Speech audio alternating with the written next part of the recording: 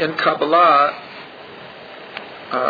the idea of models are very, very important. In other words, there's certain models on which wisdom is superimposed. One of the models is the alphabet, that the Hebrew letters are considered the building blocks of creation. And therefore, throughout Jewish learning, the form, name, and number of the letters become focal points for understanding allegorically other ideas. Now, as the letters come to symbolize certain ideas. There's two other models that are very, very important. One are called the Sfirot. The 10 Sfirot is very, very connected to last week's Parsha, the 10 Commandments. Now there's 10 Commandments. The number is very, very important because there's 3 concepts that are all connected. We're told that God created the world with 10 sayings, Eser Mamarot. The first one is, and God said, let there be light, and there was light. And if you look to the story of creation, actually 9 times it says, and God said, and the first sentence of the Torah is considered the 10th. But we'll say 10 times God said, let there be something, and there was something. So these are called the 10 sayings, 10 mamarot. And this is very connected. You probably recognize this from the morning prayers. That says, Baruch She'amar V'haya Olam. Is that figurative or literal? We say, God's blessed is the one who spoke and the world came into being. So our common sense would tell us it's figurative. But our tradition tells us it's literal. Meaning that, as much as we can imagine, is that speech, God's speech, divine speech, is an act of creation. The saying and the doing are one. With us, it's separated. We say we're going to do something, and then we do it. By God, they're the same thing. Saying is an action. It creates that which it says. The 10 Sfirot, and this is actually where you get the word sapphire. The word sapphire is connected to the word Sfirot because it means to shine or emanate or radiate. So there's 3 tens that all correspond. The 10 sayings with which God created the world, the 10 Sfirot, and the 10 Commandments. We're told that in essence they are one thing, they just manifest in different ways. So the Sfirot, perhaps the best definition are, the Sfirot are channels through which an infinite God channels his energy into a finite world. I'm going to go through the Sfirot very, very quickly. What is Keter? Crown. The crown represents what we call the subconscious, unconscious, or supraconscious of a human being. Just like a crown sits on the head will relate to the intellect. But the crown sits on top of the head. It's above intellect. There are many words in psychology for it, but call it subconscious, unconscious, and superconscious. Chokhmah, Bina, and Dat. So this represents in a human being the head, the intellect. You will see in a minute when we start talking about the 13 levels of love, the right side of the Sfirot is called the masculine side. The left side is the feminine. And the middle pillar is called the integration of the two together. Now it's very interesting. So this is one of the main symbols that has tremendous symbolic meaning to it, is the yin-yang. And much of, in fact, even Chinese medicine is based on yin-yang. And this is also a male and female type of symbolism. What's different about the Kabbalah is that this middle, in a sense, this middle line becomes much more important. In the East, the symbolism is based on duality. In Kabbalah, it's based on a triangle, on 3 lines, not 2. It has the 2 of the yin-yang, but the middle line is the integrative level. Chesed, what's chesed? Kindness. Gevura, strength, power, might.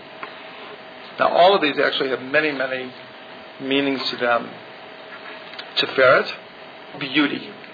Tiferet is like beauty, but here it means beauty, harmony, holistic, integrative, healing. There's all kinds of meanings to these. Netzach, eternity, forever. One of the meanings is eternity. What's interesting is that the root of Netzach is a conductor. A conductor is called a menatseach. In the soul, Netzach has to do with the ability to not just integrate is Tiferet, but then to take that integration and make it work. That's what a conductor does. Hod is glory. But it means much more than that. It means glory. The word for Todah is from Hod. Thanksgiving, acknowledgement, lehodot, to praise. And the most important one is Yehudi, a Jew. Most people don't know this. Yehudi, the root of Yehudi is Hod. And that's why it's interesting. What is the first thing that a Jew says when he wakes up in the morning? What's the first word that they're supposed to say? Modeh ani lefanecha. I give praise before you, or I acknowledge before you. And Modeh comes from Hod. So the fact that for a Jew, the first thing it says is a word that its root is Hod, that's where it's connected. Yesod, foundation. Literally means the foundation. And you can just see it in the structure here. It's all the ones are like, it's like a funnel. Everything above it is funneled through Yesod. And the last one is Malchut, Melech, Malchut, kingdom. So it's interesting, what does a king wear on his head? A keter. So the top one is a keter, the bottom one is Malchut. Now, the 10 Sefirot operate on literally an infinite amount of levels. That's the incredible thing about it, is that whether you're talking about economy or psychology or chemistry or biology or angels or the soul or the physical world, the spiritual world, the 10 Sefirot are manifest in all those different levels. So the one that we're going to discuss tonight is that the Sefirot are not just God's channels from a divine world into a finite world, but since a human being is made in the image of God, then these 10 Sefirot become characteristics within a person. They become our psychological roadmap. And that's why teachings of Chassidut are very psychological in nature. Okay, so this subject here is the idea of love in relationships.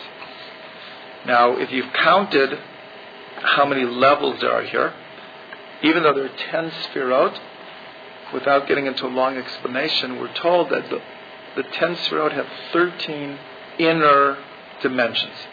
And also what's interesting is, in the world at large, 13 is considered a very unlucky number. Have you ever taken an elevator? And a lot of times they don't have the 13th floor, right? Friday the 13th, and all these things about 13, which is very interesting because in Judaism, 13 is a very, very special number. It's a very blessed number, actually. And there are many, many, many things in our tradition that have to do with 13. The 10 outer dimensions of the Sefirah have 13 inner dimensions. Now, why is this so perfect for a discussion of love? Because what's the word for love in Hebrew? Ahava. Can anyone tell me what the numerical value of Ahava is? 13. Aleph, Hey, Bet, Hey. So Aleph is how much? 1. Hey is 5, so you have 6. Bet, 8, and another Hey, 13. So it turns out that this particular subject is made for this structure, right? And so that's why it's called the 13 levels of love. Okay, so now let's just look at the left-hand column. We haven't looked at the left-hand column yet. This tells us that there are 4 basic loves. This is an incredibly important teaching, even though you see 5 manifestations of them.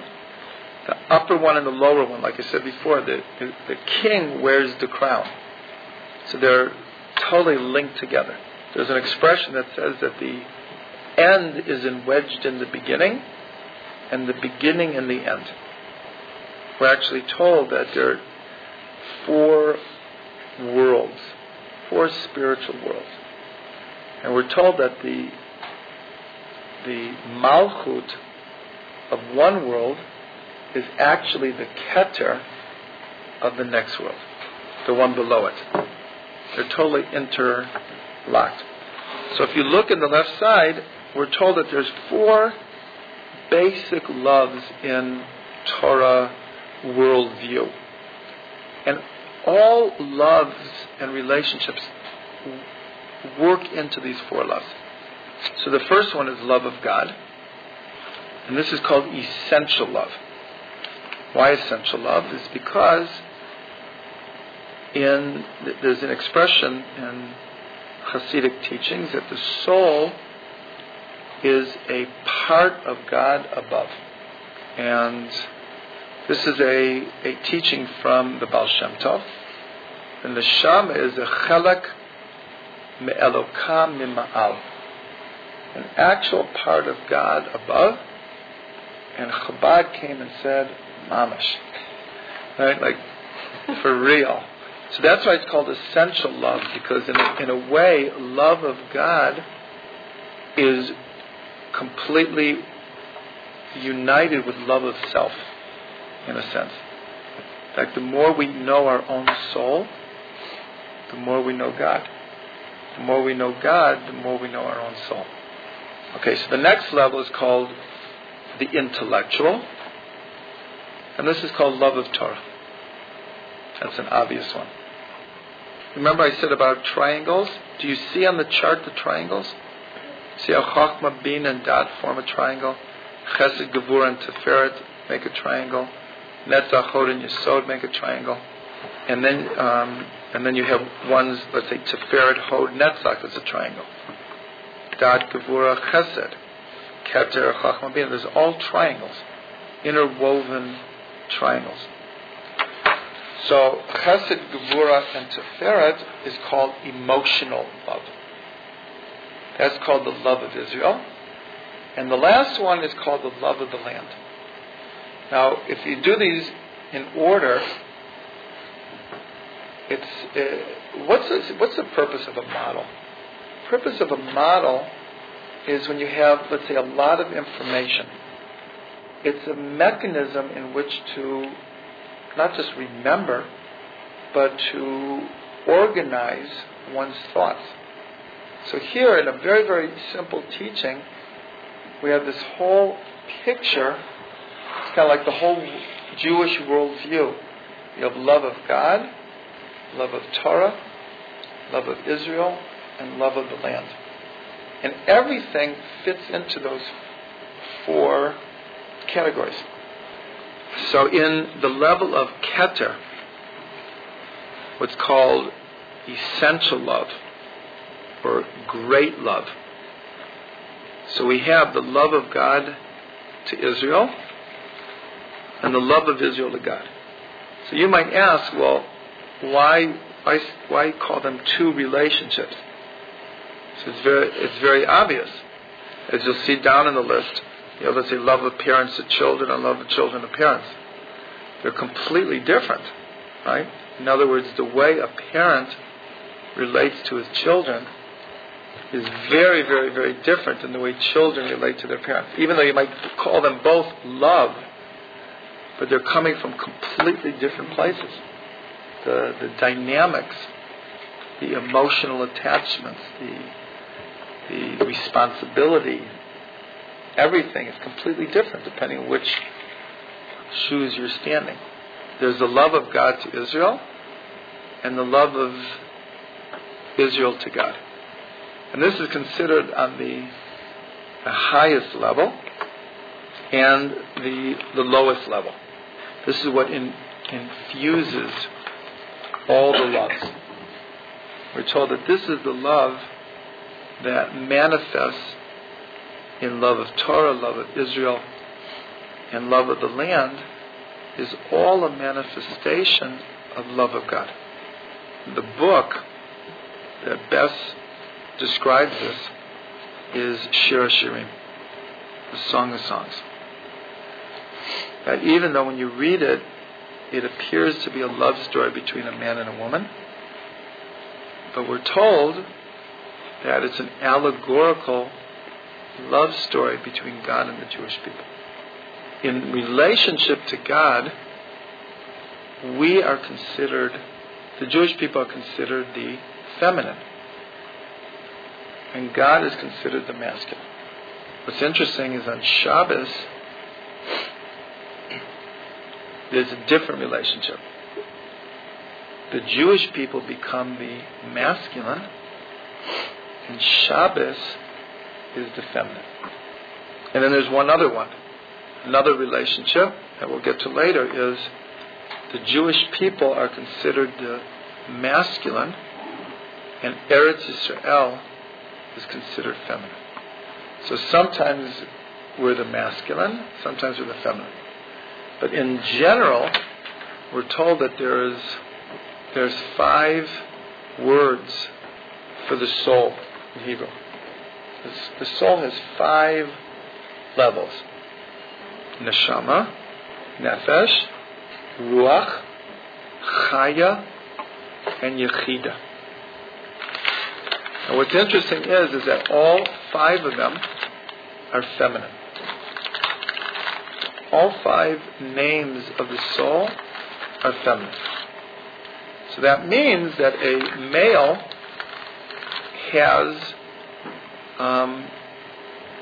obviously a feminine part, and this is the soul. Again, in relationship to God, we are all feminine. So here, the love of God to Israel and the love of Israel to God is on an unconscious, supra-conscious level. It infuses our whole being, but it's not something that we necessarily even realize is there or consciously even think about. That's what's the level of the superconscious. Okay, so let's go to the next one. Intellectual, we call it the love of Torah. And there's a statement in Pirkei Avot that says, hafach ba, kikula ba.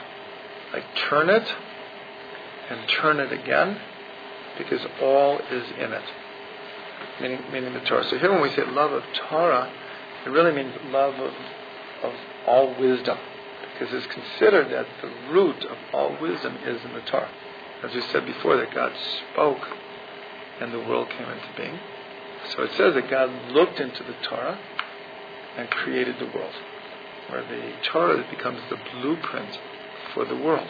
So therefore, all wisdom is rooted in the Torah. So on the level of Chachma, it's the love of teacher to student. Bina is the love of student to teacher. Like I said before, each one is different. It's not like one love. Each one is a relationship. Now, what's interesting is that Judaism puts an enormous emphasis on student-teacher relationships. In the world in general, these kind of relationships don't exist all that much.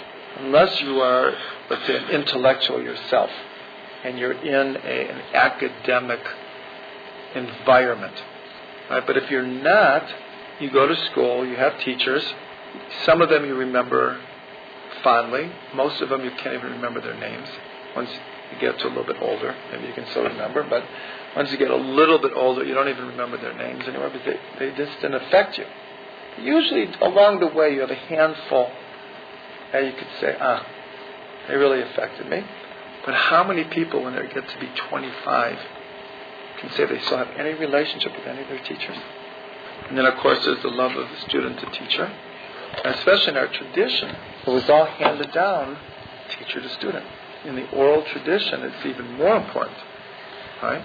Because from Mount Sinai to when the Mishnah was written down, about 1500. Mount Sinai was approximately 1300 BCE. Approximately. The Mishnah is around 200 CE. So that means for 1500 years, our tradition was handed down word of mouth, teacher to student, which is, astounding.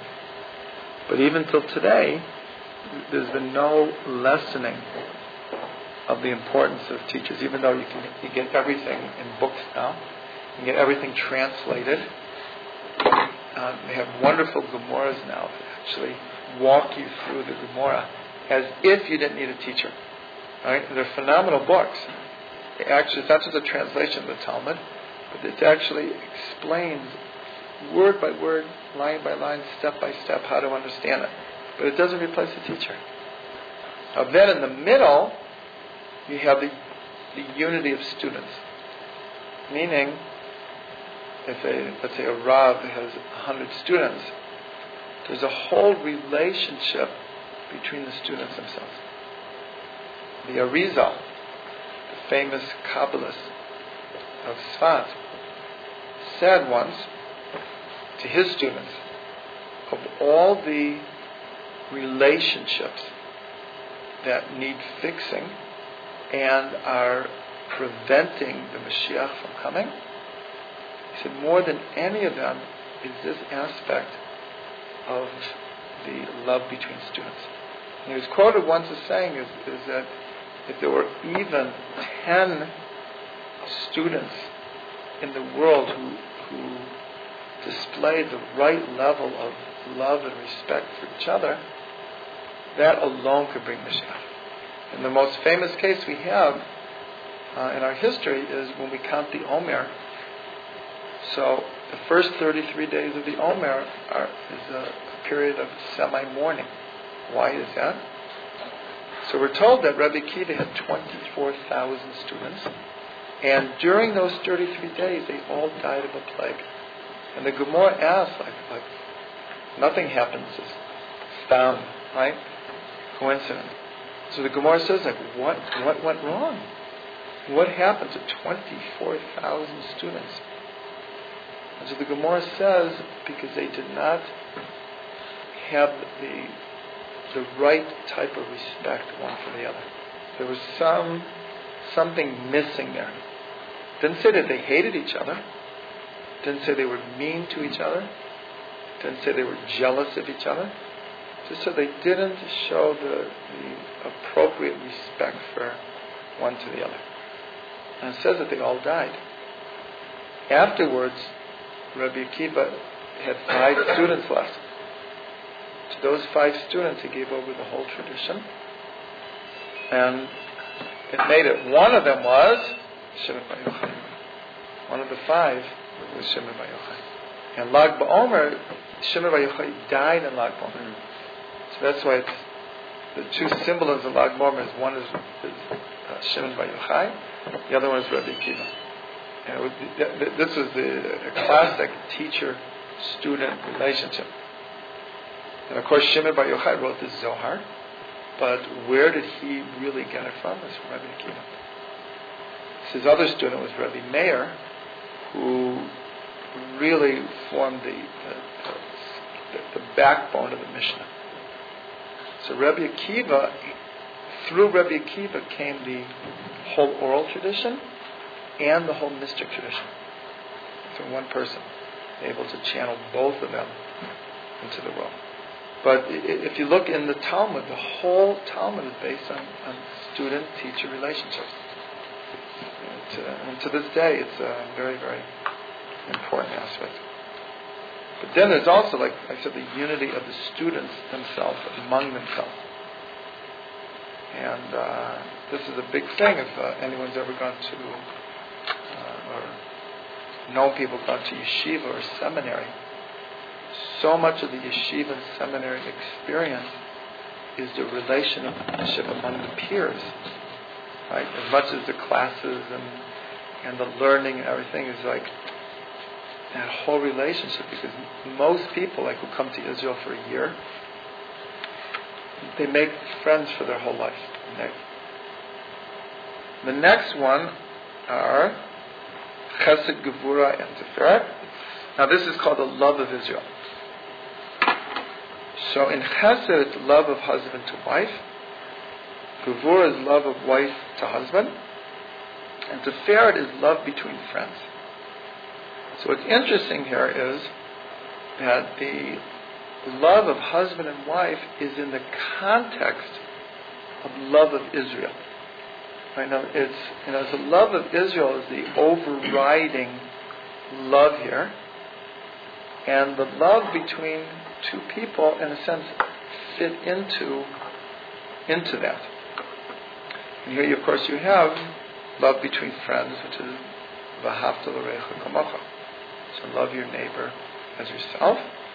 And in this one, by extension, you have the love of all mankind. That's included in here. As we said that, all loves are included here. So sometimes people look at this chart and say, well, what about everyone else? Right? But that's where it really fits in here. Is love of the world fits in, but it actually fits into the context of love of Israel. There's one concept I didn't mention that's really, really critical here. And it's in Hebrew it's called hit kolalut. And the word kol, which means everything. Hit kolalut means inter-inclusion. So we're looking at this chart one-dimensionally. But we have to know, and it would take many, many hours to explain it, but each one of these loves has all the others included in them. And you can see, just in this love of husband to wife and love of wife to husband, just very, very quickly is that sometimes a husband is a teacher to a wife, and sometimes a wife is a teacher to the husband. Especially with the laws of, what are called the laws of family purity. So there's times of the month where the relationship between husband and wife is an emotional, passionate kind of love. There's times of the month it's more like brother, sister, or friends, because of the lack of physical contact. But that really rounds out the relationship. So between husband and wife, there's also, best friends, brother, sister, and then there's also being parents together and being children together. And of course, there's a whole psychological thing where they say that people look for their mate, right, like their father and their mother. But there's definitely something to it. This is true for all of them. So that what reminded me is when you said the emotional thing, because in one sense, the love of Israel is emotional, but it's also innate. It's also intellectual. It's also essential. And the love of Torah is not just intellectual. It's also emotional. Like when you dance with the Torah on Simchas Torah, it's not an intellectual connection with the Torah. It's a very emotional, innate. So each one has all the other levels in them. And that's the beauty of it. When you understand how each one, and you could identify how all of them have all the different levels. Then you get like the whole thing. Then you get a three-dimensional picture of all this. We're just doing it very, very superficial, one-dimensional, which is also valuable. Okay, the next one is an interesting one. That love of parents to children, love of children to parents, and sibling love are connected to the love of the land. Now the other ones are very obvious. The love of God, as we call it, essential. And students and teachers is love of Torah and intellectual. That makes perfect sense. Husband and wife is emotional. Makes perfect sense. This one's not so obvious. The connection between parents and children and the love of the land. But if we understand the following, is that until very recently, and I would say really the last maybe 250 years in human history, until then, one's connection to the land was incredibly important. We're now an urban society, and we don't have that same understanding. So in a Torah perspective, when we came into the land of Israel, everyone was given their inheritance, their piece of land, everyone. And it was given over from generation to generation. The amazing thing is if you sold your land in the Jubilee year, the 50th year, it goes back to the original owner. You can't really sell your land forever. It's a completely different concept of ownership than we have now. All land reverted back to their original owners in the 50th year. Meaning that the connection between a family and the land was like eternal. It was like an eternal connection. And actually we're told that when Mashiach comes, so everyone will be identified by their tribe, and there will be this concept that everyone will get their portion in Eretz Yisrael. Right? So that's the connection to parents and children. And like I say, like throughout human history, even outside of Judaism, this was a concept that every society has, and much of the world still has to this day, is one's connection to the land has to do with family. Okay, one last one is in Malkut, is the love of king to subjects, or master to servant, love of subjects to king, or servant to master. So, now obviously talking about God, so we look to God as our king. Every bracha that we make, Baruch atah Hashem, Elokeinu Melech Ha'olam, the king of the universe. So we have this concept, and there's a tradition to say 100 blessings a day. So 100 times a day we mention that God is king. Most of us don't pay in any mind what we're really saying. So therefore, at Rosh Hashanah, the big emphasis is on crowning God king. And then we really do pay attention. Right? But really 100 times a day we say that God is king. So in the Torah, Moshe is called Eved Hashem, the servant of God. And this is called the highest compliment, that he's called the servant of God. Right? So this last one is the hardest one to understand, because in our experience or our understanding of history, just the word servant or slave has immediate negative connotations, and for good reason. Right? We came from Egypt as slaves, and for most people, at least in America, when you say slave, you immediately think of blacks in the South and the Civil War and the whole thing. That's our immediate association. But here, this is the positive side of being a servant, and that's why it's called. The expression is serving God. In Hebrew, Avodat Hashem. That what we do in this world is called serving God. But for most people, it's a faraway concept. And the concept of king is even more distant. It's like all the relationships in the chart is like we barely have that concept in our head. So one way we can relate to it a little bit is the closest thing that comes to this is what's called the Hasidic court.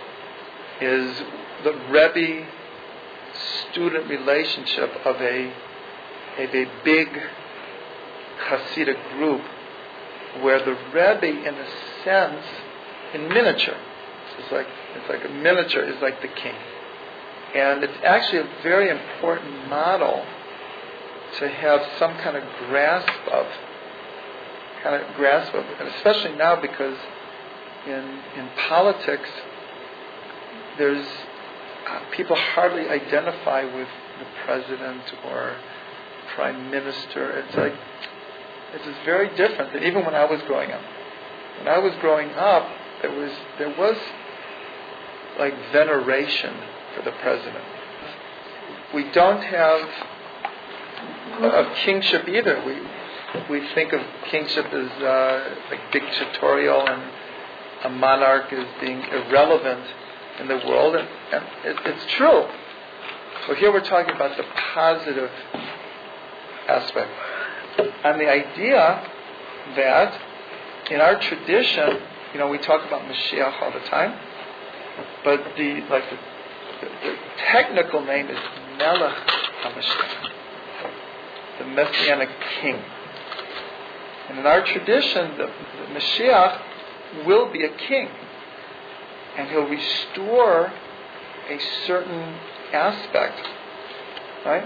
And so what's the connection? They say that a melech is what's called a neshama klalit, which is the same word as we said for inter-inclusion, hit kalalut. A neshama klalit means a general soul. What does that mean? It means that a king, in the ideal sense, it means it's a neshama like David HaMelech, that everyone would be able to connect to, or like Moshe Rabbeinu, is that the king has like a little spark of everyone else in them. So when people relate to the king, it's like a direct connection, because a little bit of them is in the king, because the king represents all the people. That's the importance of the king. So that's what Melech HaMashiach will be. Everyone will be able to relate to Mashiach, because Mashiach will have a little bit of us in him, and we'll be able to connect. So we're assuming Mashiach will be that same kind of figure. But we also have a tradition that he'll be a warrior, and he'll be a ruler, and he'll be like a posek. He'll be a halachic authority, like all in one. All of these traditions around Mashiach. So unless you have these experiences, the idea of teacher, student, Rebbe, Talmud, king relationship, you can't. It's hard to explain. I'll just end with a blessing that, as we started off, the idea that there are 13 different relationships, and that love is 13. So I just bless everyone to be able to have a fulfilling relationship in all these different levels. Because usually when you say the word love, you think of male, female. But love has many different dimensions, has many different relationships. I just bless everyone with a rich, full life of love.